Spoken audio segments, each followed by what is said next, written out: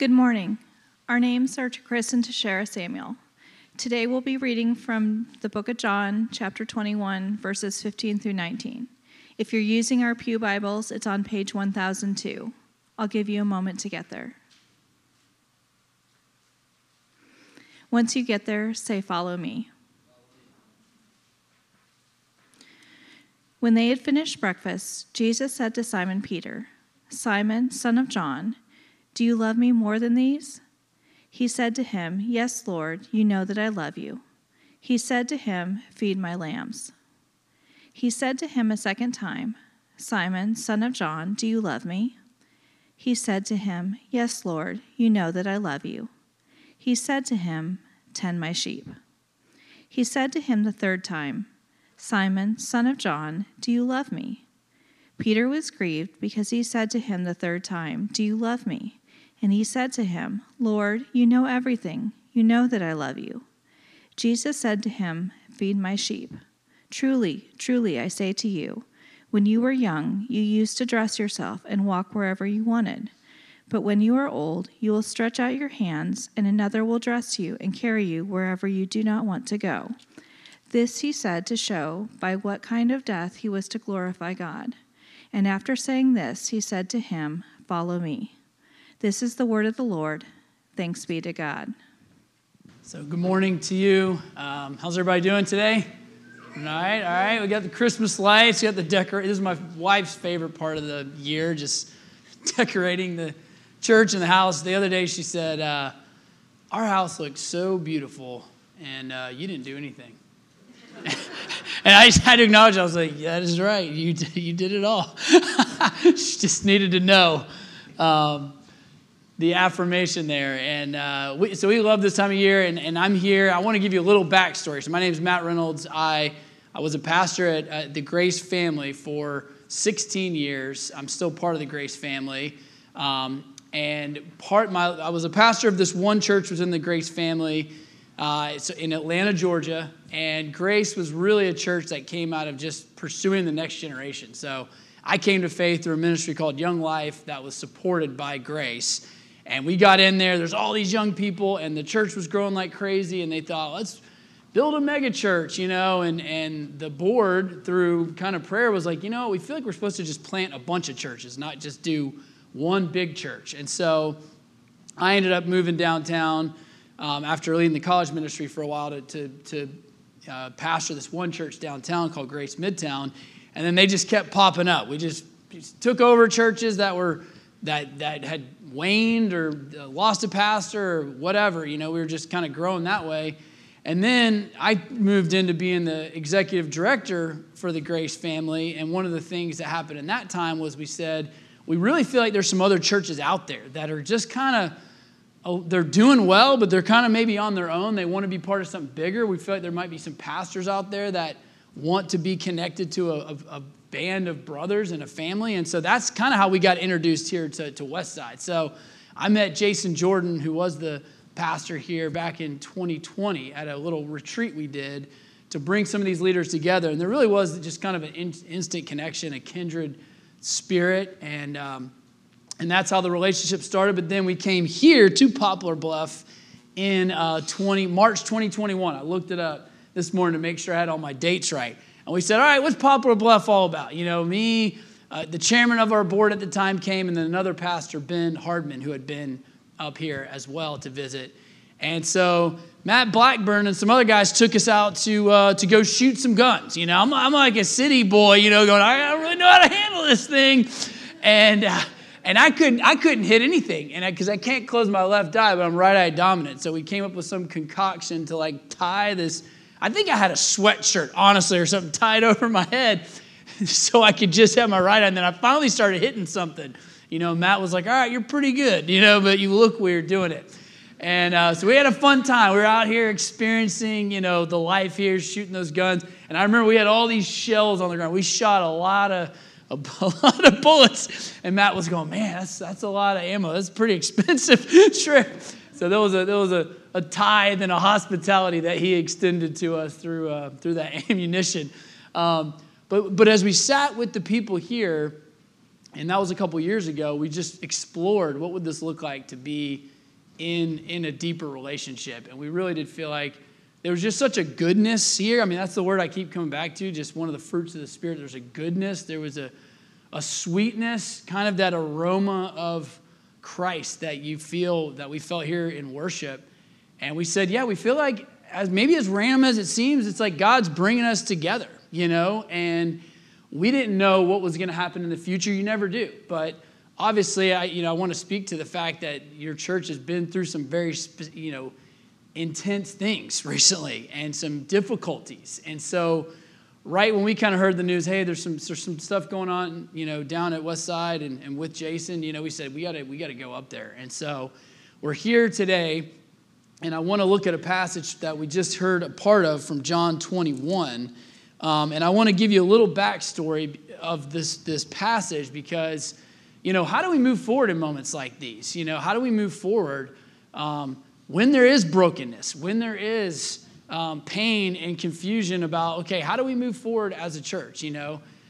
So this is the passage that God really put on my heart, and I hope this will speak to you today. So it's John 21 as the passage, but this is a moment after the resurrection of Jesus where Peter and Jesus and some of the disciples see the risen Christ. But really, it starts back in John 13 where Jesus has been telling the disciples, I am going to go to the cross. I'm going to die. I got to suffer to do a redemptive act for all humanity. And they didn't understand it, and sometimes God does stuff that we just totally don't understand. And Peter, preaches a strong game, and I resonate with the character of Peter. He's very zealous. He's always telling Jesus what he's going to do for him. And so when Jesus is saying at that Last Supper, where we get communion from, there's this extended conversation that happens in John, and Jesus says, I'm going somewhere that you can't go. You'll follow me later, but you can't follow me now. And Peter says, Lord, why can't I follow you? I'll lay down my life for you. So he just comes out guns blazing, And then Jesus says, will you really lay down your life for me if you had the opportunity? I tell you the truth, before the rooster crows, you will disown me 3 times. And I don't know what kind of claims you've made, but I know I've made claims in my life saying, God, I'm going to do this for you. I'm going to do that for you. No matter how hard it gets, no matter what I have to go through, I'm going to be faithful. And it's easy to make those claims. But then we get to the point where the rubber meets the road. And before this John 21 moment, they are in the Garden of Gethsemane, and they're praying, and they're gathered there. And then that's when the arrest of Jesus happens. And then he's taken to the high priest's house. And so all the disciples at that point, after Jesus gets arrested, scatter, okay? Peter and one other guy go and follow along, kind of hiding, watching, and they get to the high priest's house, and they're in this courtyard, and we're told, Peter has a chance to make good on his promise. And so they say, and we've got the verses here. Simon comes to this courtyard of the high priest, and it's cold outside. And we're going to learn later they're gathered around this fire. And this is the first question that's asked by one of the servant girls. She says, you aren't one of his disciples, aren't you? And she asked this to Peter, and he replied, I am not. So that's the first denial. And then we go on, and there's another opportunity. And we're told it was cold, and the servants and the officials stood around a fire that they had made to keep warm. And this is going to be an important part of where we're going today. And he's asked again, aren't you one of his disciples? I am not, he says. And then there's a third opportunity. If you remember in the garden, Peter, when he's about to get arrested, takes the sword and cuts this guy's ear off. I mean, it's a pretty intense moment. And Jesus says, hey, stop. That's not what my kingdom's about. So one of this guys, the high priest's servant, a relative of the man whose ear Peter had cut off, his name is Malchus, challenged Peter. So he gives him another chance, very clear. challenges him. I don't really believe what you're saying. Didn't I see you with him in the garden?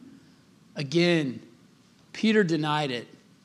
And at that moment, a rooster began to crow. So we have this moment. One of the Gospels even tells us after this third denial, somehow Jesus looks at Peter and their eyes meet. And there's an acknowledgement around that first charcoal fire that they're gathered around that Peter has done the very thing he said he was never going to do. One of the other Gospels says Jesus looked right at Peter. After that third denial, the rooster crows, and it says he goes away and he wept bitterly. He knows what's happened. He's denied Jesus. And I don't want to pull any punches here. We're here. And this passage speaks today because there has been a denial. There's been a denial that's happened. And that's very painful. I know it's painful to Jason, and I know it's painful to the church. And so this is the first charcoal fire. And then there's kind of a moment of rest and peace and anguish after that third denial.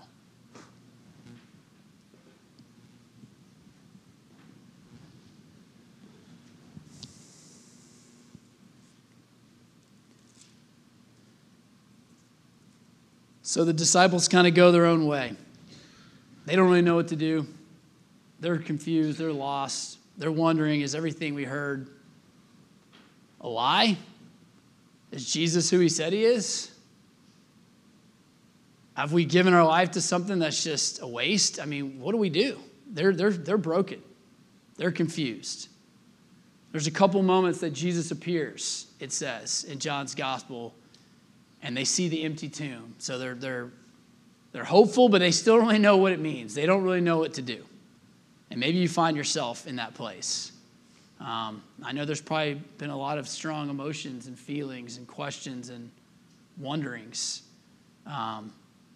What's the right move? Are we doing the right thing? What's next? What are we supposed to do?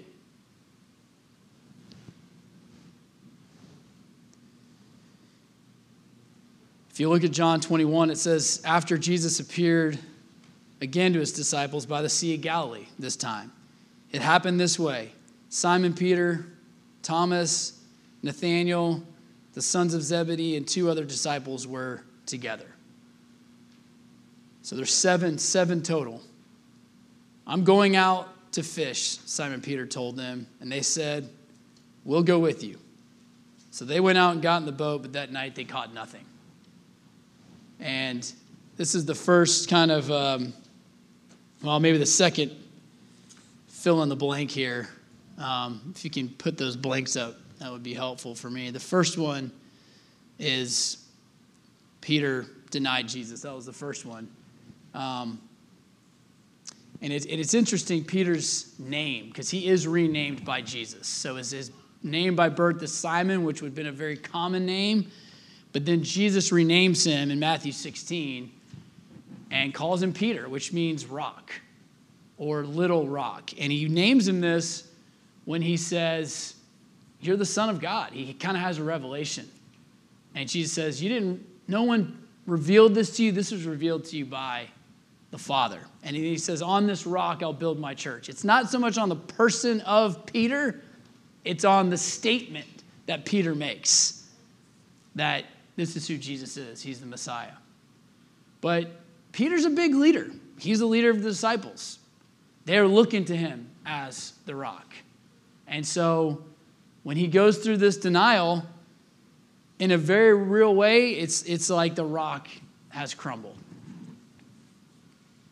And the rock has been reduced to rubble. And I think Peter feels this. There's a brokenness inside of him that he didn't live up to what he had promised Jesus and what he wanted to do and to be. And there's a brokenness within the disciples. So they're in this place, And Peter's feeling a lot of shame. I mean, he's feeling exposed. And he doesn't really know what to do. He doesn't know probably how to face Jesus again. He doesn't know how to face his brothers. And there's a moment in here when, we're told he goes fishing that we all do something when we don't know what to do. And I don't know what that would be for you. I mean, that's a good thing to think about. Look back in the patterns of your life. What do I do when I don't know what to do? What do I do when I'm feeling maybe lost or confused or unsteady? Like, where do I go for comfort? And maybe it's not the most healthy thing. Maybe it's binging Netflix or shows or finding comfort in food or finding comfort in talking a certain way with people. There's all these coping mechanisms we have. Maybe it's not the healthiest thing, or maybe it's actively unhealthy. And you go, I know this isn't healthy, but this is what I do when I don't know what to do. And this is where I'm feeling something. I'm feeling some kind of comfort. And that's what Peter does. He's like, okay, I don't feel confident in being a leader right now. I don't know what to do, so I'm going to go back to what I feel confident in. I can fish. But it's very interesting. He goes back to that, and he catches nothing. There's nothing there for him. And there's this emptiness where he's like, okay, I can't just go back to what I did. I can't just lean on those crutches. This is a moment of being called into deeper maturity. The fact of the matter is, there's been this denial of Jesus by Peter, but the rest of the disciples ran away too. They didn't fare much better. And I think for all of us, when we see something happen, when we see a breakdown, when we see a crisis, it's easy to say, oh my gosh, if I was in that position, I wouldn't do it. I would never do that. But we've all denied Jesus in different ways. We've all, if all of us had to face what Jason's facing right now, I mean, that would be the most painful experience. To face ourselves, to face our shortcomings, to face our denials. And so I just want to acknowledge that. I don't stand here in any kind of high horse or pride this morning. I mean, if I had to face everything that, I've done in secret, that would probably be one of the most miserable things in my life, And so we all have those moments. But I want to acknowledge it. We don't want to shy away from it. I don't want to avoid the truth. And that's what I love about the scripture. It says plainly what actually happened. It doesn't cover things up. So Peter goes fishing. He doesn't know what else to do, but he's not catching anything. There's no fruit. There's no progress. And then we see Jesus come on the scene. And that's a really important question to ask. Like, okay, so what does Jesus do? How does Jesus enter in?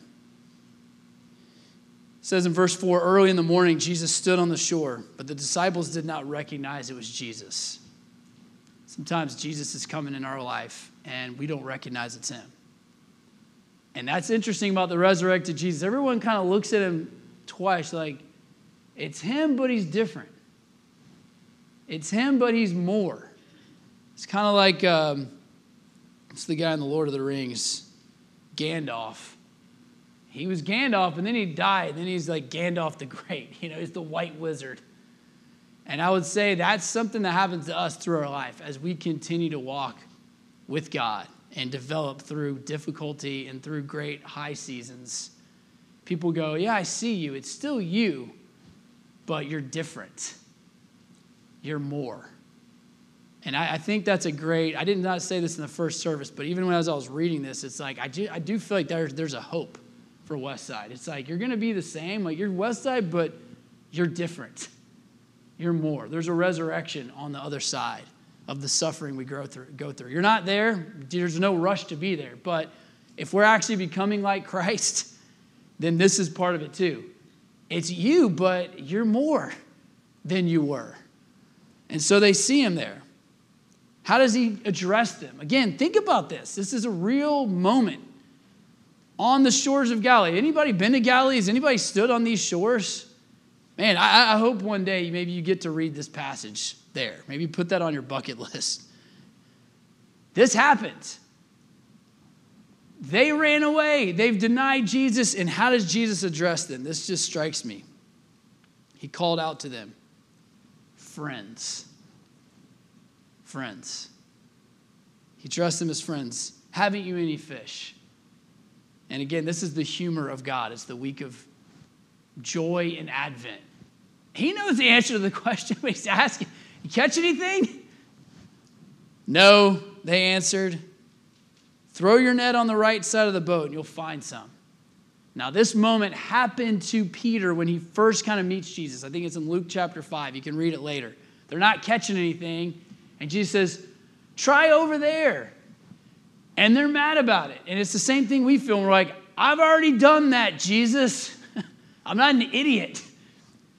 But when Jesus tells you to do something, it usually turns out different than maybe you thought.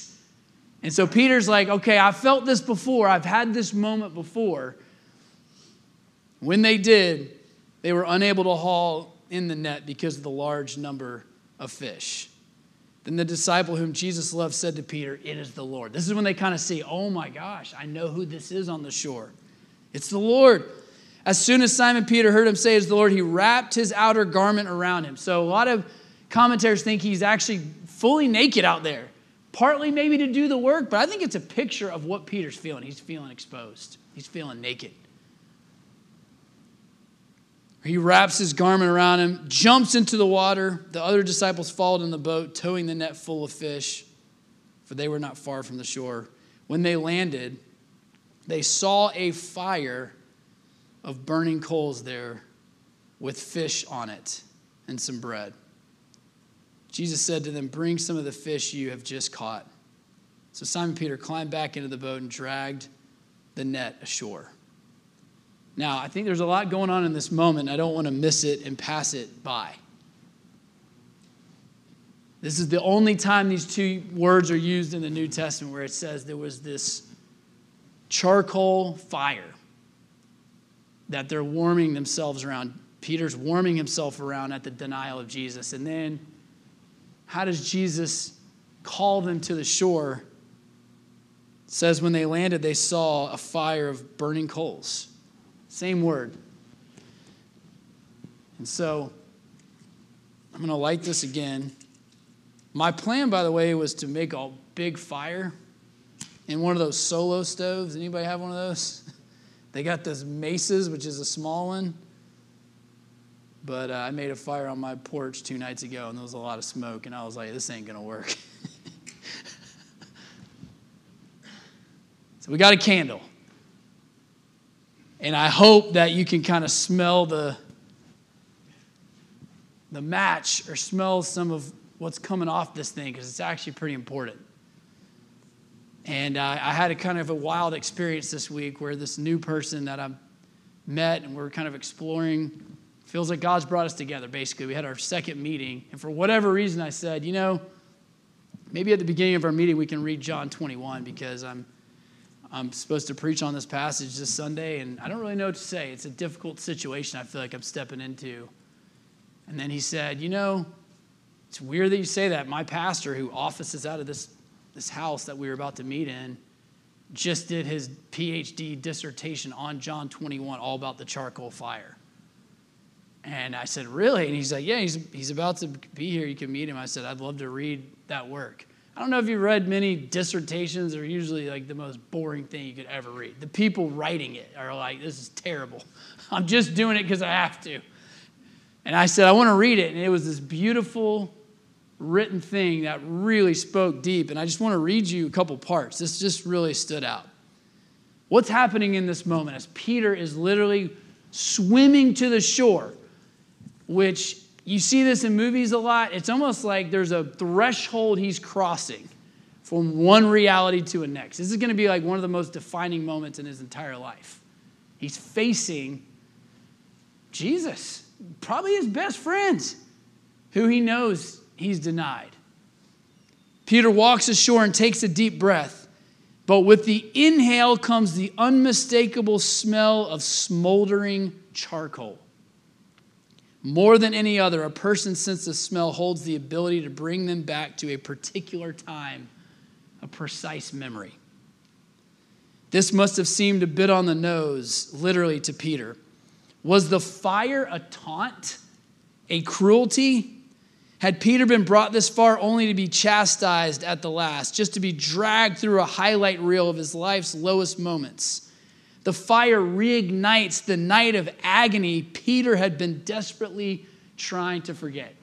I don't think he probably slept very much between those couple of days. And for a moment, the pain is freshly kindled. But this time, Jesus will bring the story to full consummation. I don't know if you've had this moment before, but there's a smell you smell and it just takes you back. That smells like my grandmother's house. Or that smells like that time that this significant memory happened in my life. For me, when I came to faith at the end of high school, as a senior in high school, it was pretty dramatic turnaround. And I was supposed to go on spring break to Panama City Beach, which we all know probably what happens there. But I got saved. I got baptized on Easter Sunday morning. And I didn't go to Panama City. I ended up going to Peru on a mission trip because they told me a little white lie and said, we got a spot open on this trip. Somebody dropped out or something. I don't know how they said it. And I was like, okay, I'll go. They were just trying to get me to go. And I went on this trip, and God just ruined me. I mean, I don't know how else to describe it. I'd never really been out of the country. I had never been on a mission trip. And we were just ruined by these kids and the whole ministry we did and everything we learned. But the reason I'm telling the story is because there was a smell we smelled driving around Lima, Peru, that was the smell of burning garbage. And it wasn't the worst smell. It wasn't a pleasant smell. It was just a very distinct smell. And I don't know why. That just got lodged in my memory. And every time, it'll just happen every so often, I'll have this smell, and it's Peru. And it takes me back. I'm like, this is Peru. And there's just this feeling. There's this experience.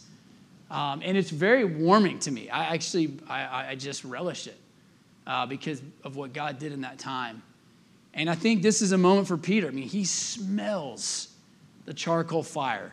He's coming around the fire with Jesus. He's probably nervous. He's probably embarrassed. He doesn't know what to feel. He doesn't know what to do, but he's just coming. And I think this is a powerful moment because what I never realized in this passage is, yeah, Jesus and Peter are having a conversation, but there's 6 other people around that fire. And if I could just speak a message to y'all today, I think that's where you are as a church. Like, we've been through the biggest challenge we probably ever faced as a church. You know, we're dealing with a denial. How do we move forward as a church? How do we move forward as a staff? How do we move forward as a board? And this is kind of the picture that I really felt like God was speaking is that you're gathered around this charcoal fire. And Jesus takes some moments here just to have breakfast with them, just to sit with them before he moves forward and deals with the Peter kind of situation. They're gathered as a community, and there's a couple other things I want to read to you from this paper that I think are just beautiful. Says, soon Peter will need to confess directly to Jesus. But first, he needs to repent and be remembered to his community, like reconnected. Familiar with mending broken fish nets, he sets out this time to repair broken relationships. Only after we have come to the end of ourselves do we have any appreciation for the second fire. And I would say right now, that's where you guys are at as a church. That work has just begun of what does it look like to reconcile in a community way? What does it look like to come together? It's going to take some time. And Scott Kindig is the executive director of the Grace Family Churches now, so he took the role that I had. So he's going to be back in January. He's been a great resource. But him and I had the opportunity to sit with Jason yesterday, just to sit around the charcoal fire. And I'm encouraged by true brokenness. But I think Jason's just in the middle. I mean, there's a long road ahead of truly feeling the weight of what's happened and the consequences of these actions. And I want to read this other thing to you because, it's like, well, so what do we do? How do we be in this? How do we sit around this charcoal fire? And, I think the meal represents something powerful, that before there's this moving on to what's next and this new commission that Peter eventually gets to step into, there's just this being, this communing, this hanging out around the fire. And that's part of why we're here. We're here to just hang out with you guys around the fire. I mean, I know you're in an Advent series. Jesus came, and he's coming again, but he is with us. And besides us doing all this stuff for him, I think a lot of the time he's like, just be with me. And he's with you in the midst of this. It's not pleasant, but he is available if we'll just be still and be with him. So there's a witness, but there's also a witness with just being here with the staff, with the board, with Jason. And I just want to tell you, I'm committed to that. I'm a volunteer leader now. So God called me on to go do ministry outside the church, and I'm still trying to figure out how to do that. I don't know how to make money. I was a pastor for too long. But I'm trying to follow God. But I'm here because I want to be here because I feel like I made a commitment to you guys and to Jason. And it's really just about sitting around the fire. So I want to read you this part because I think this is important. This is, again, from this Jordan Warner, this man's paper I needed to read. It says, at the moment he was most disqualified for leadership, Jesus brought Peter to a campfire circle of true friends. Peter had wounded his brothers in his unfaithfulness. He had abandoned his post. There are real consequences, relationally and vocationally, for this, and we should not minimize them. Still, Jesus' healing for Peter began with his restoration into a company of pastors, a community of co-leaders. If Peter was to have any future in this work, it would need to begin with the conviction that he could no longer go it alone. So again, Peter's very zealous. He's been a leader. He's doing all this stuff for God. Now he's come to the end of himself. He's undone. It's going to get even worse when Jesus says, do you love me? He says, I love you. Do you love me? I love you. Do you really love me, Peter? And then he finally starts to get it. And it says in the text, he's hurt. He starts to feel the emotions and the fallout from the denial. He says, God, you know everything. You know I love you. I can't love you the way I want to, but I do love you. There's an undoing that happened with Peter, and I think there's an undoing that's happened with Jason, and we're committed to sit with him and be with him, but there's real consequences for the choices, and that needs to be said, and I think that needs to be done. And I think Jason's on his road of brokenness, but that the first stage of it, even the brokenness, I don't think is complete. It needs to go deep. And we have to get to the end of ourselves. I think that's the key here. I'm at the end of myself where I realize I cannot do it. Another commentator says Peter experienced a major undoing. His self-assertiveness had come to an end because Jesus asked the third time, do you love me? The third time did it. He finally got to the end of himself. Facing up to oneself is a traumatic experience. I don't want to underestimate that. I mean, if we have to fully face ourselves, it should be traumatic. We're going, wow. Am I willing to face the honest truth? Am I willing to see myself? That's the place that God wants us to get. That's where he can really actually start to work in our lives. And so that's just the reality. That's where you guys are. That's where the church is. That's where the board is. We're at the end of ourselves. But Peter, when he finally had given up on saving himself, he could finally be saved. And I think that is the hope, that there can be some salvation of God when we get to the end of ourselves. Renewal, another writer that has worked with a lot of people in these places of brokenness and restoration, says, renewal is a special encounter with God where God communicates meaningful things to us that help us move forward. That's the hope, but I don't think Jason's there, and I don't think the church is there. We can't just move on and rush ahead and say, all right, let's just keep it going. Business as usual. What's next? What's the vision? I think we got to spend some time just around that charcoal fire. God, what do we need to know? What needs to be undone in us? How do we move forward in a new way? Just to kind of cut to the chase here, when Jesus does restore Peter in this new kind of ministry commission, when he first met Peter, he said, you're a fisher and you're going to be a fisher of men. And I think Peter felt comfortable in that. I know how to fish. I know how to bring people in. And he was doing that, and he was ambitious, and he saw a lot of stuff happen. But then after this moment, after this brokenness, Jesus gives him a very different commission. Just listen to this. When they had finished eating, it looks like they're on this stroll. They're on this walk now. And this is where Jesus says, do you really love me more than these? What does that mean, more than these? Maybe it's more than the other disciples. Do you love me more than your friends? But I think it's deeper than that. Do you love me more than your reputation? How everybody viewed you? Do you love me more than what you're going to do for me? Do you love me more than all the thoughts and the ambition you had for your own life and your own leadership? Do you love me more than that?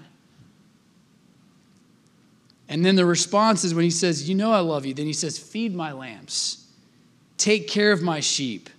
Feed my sheep. He's no longer saying be a fisher of men. Now he's saying be a shepherd of people. I think there's something in that. It's two different ways to do ministry.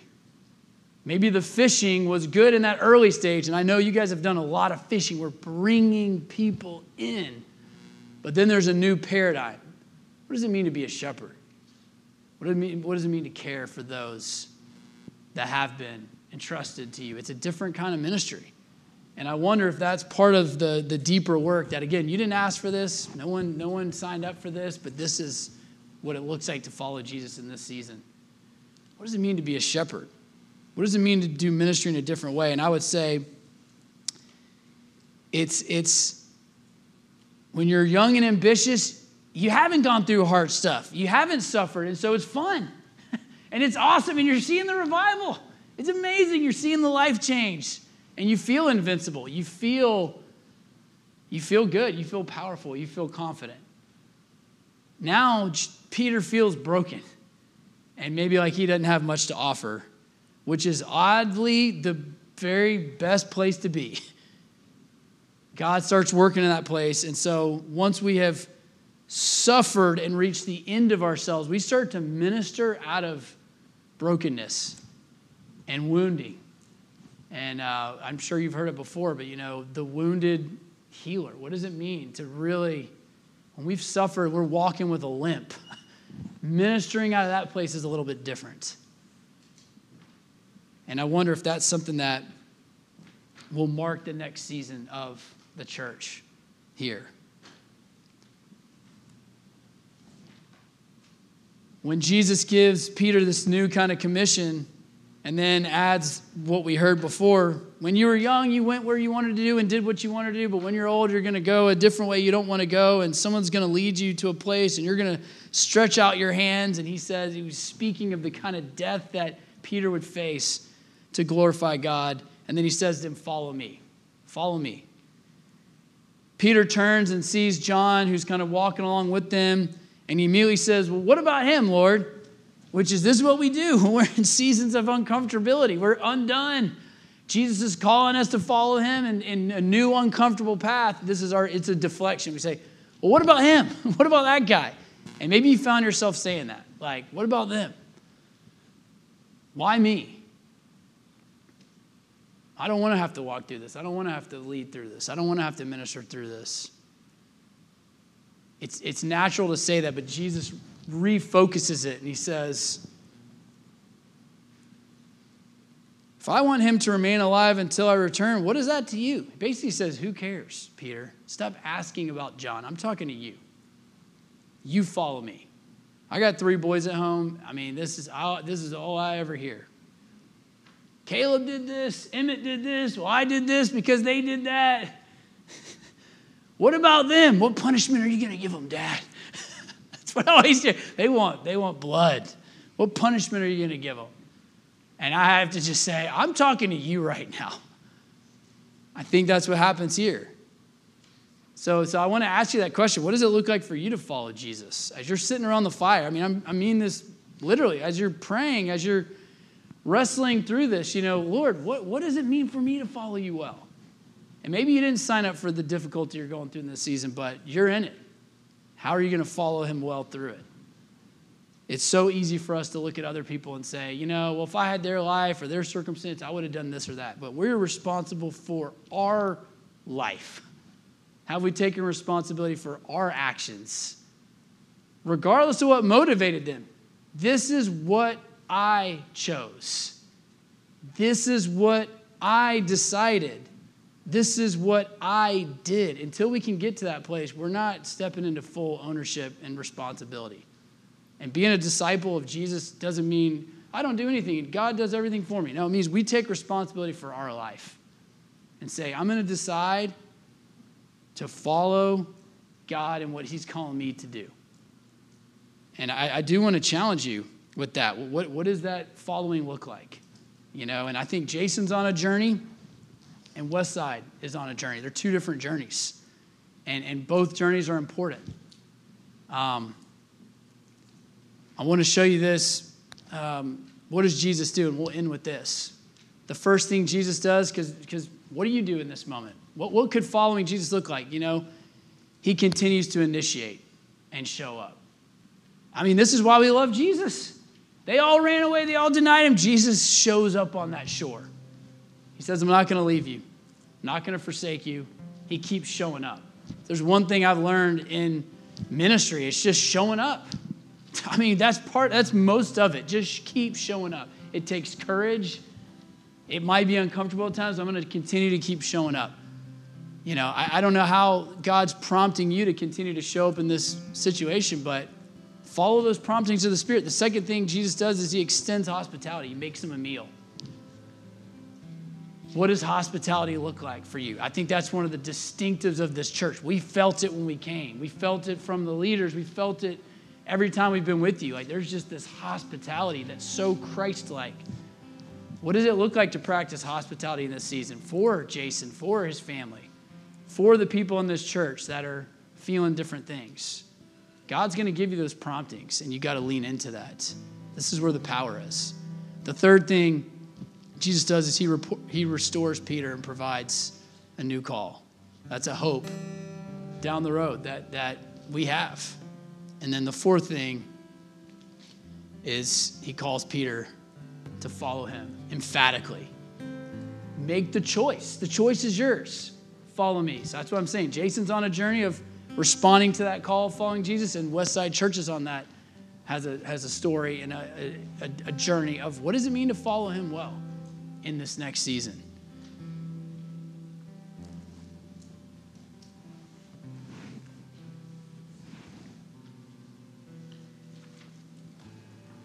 I think there is a lot of hope, though, because if we look at the end of Peter's life, he has a thriving ministry. He's raised up people, he's raised up church leaders, and he writes in 1 Peter, the letter that you've probably read before, and he uses some of the exact language that Jesus gave him in this moment about shepherding to encourage other people that he's passing the ministry on to. And he says this in 1 Peter 5:2, be shepherds of God's flock that is under your care, watching over them. Not because you must, but because you are willing, as God wants you to be. not pursuing dishonest gain, but eager to serve, not lording it over those entrusted to you, but by being examples to the flock. So Peter learned from this utter brokenness he went through. He became the shepherd that Jesus said he could be. And I just want to say, the board and staff here, what I've experienced is just a strength of shepherds here. Y'all just have an amazing team and heart. Again, you didn't ask for this, but I just want to affirm the shepherding that you've done, even bringing us into what you're experiencing in the care last night, the hospitality, the conversations that have happened. Tens of conversations, probably getting close to maybe hundreds of conversations. I just want to say the work that Matt and the board has done, the work that Alex and the staff has done, we just want to affirm what's written here in 1 Peter. I think this is what you guys are doing. You're being shepherds of God's flock under your care, watching over them, not because you must, but because you're willing. And maybe that just starts every morning going, all right, I'll do another day. I'm willing. I'm showing up. Help me follow you, Jesus. Not pursuing dishonest gain, but eager to serve. Even in the difficult decisions, I think this is their heart. And I just want to applaud that. Not lording it over those entrusted to you, but being examples to the flock. So, we're for Jason and the Jordans, and we're for Westside Church. And there's two journeys here. And we're here for you.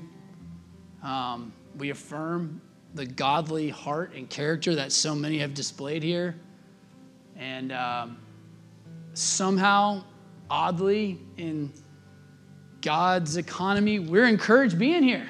We're learning. We're growing. God's ministering to us, literally. Scott and I reconnecting and talking about what God's doing in other places is somehow being encouraged by even the suffering here. So I just want to say that is true.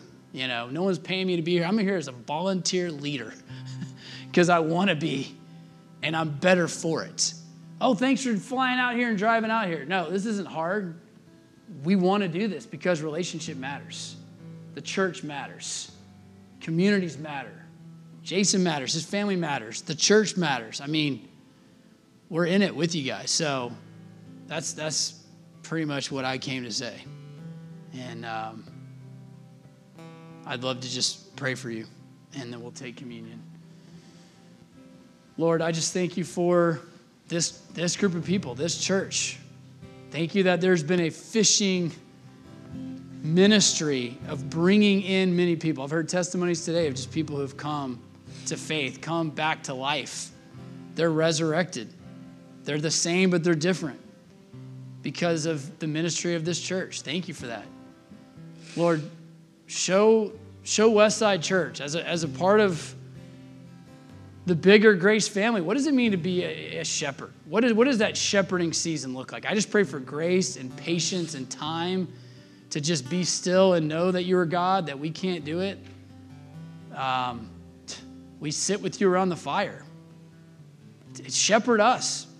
Shepherd Westside. God, what does it mean for you to shepherd? Teach us how to be shepherds? What does that new season look like to be caring for those that you've entrusted to us? And we all have influence. We all have people that you've given to us. Help us all. Each one of us know how to shepherd well. The kids we have, the spouses we have, the friends we have. Help us not beat ourselves up. This will not last forever. Everything isn't messed up in our life and our church because one thing is really broken. And this isn't our fault. I don't know how many people have beat themselves up here. If I would have done more, if I would have known more, if I would have been smarter, wiser, this isn't personal.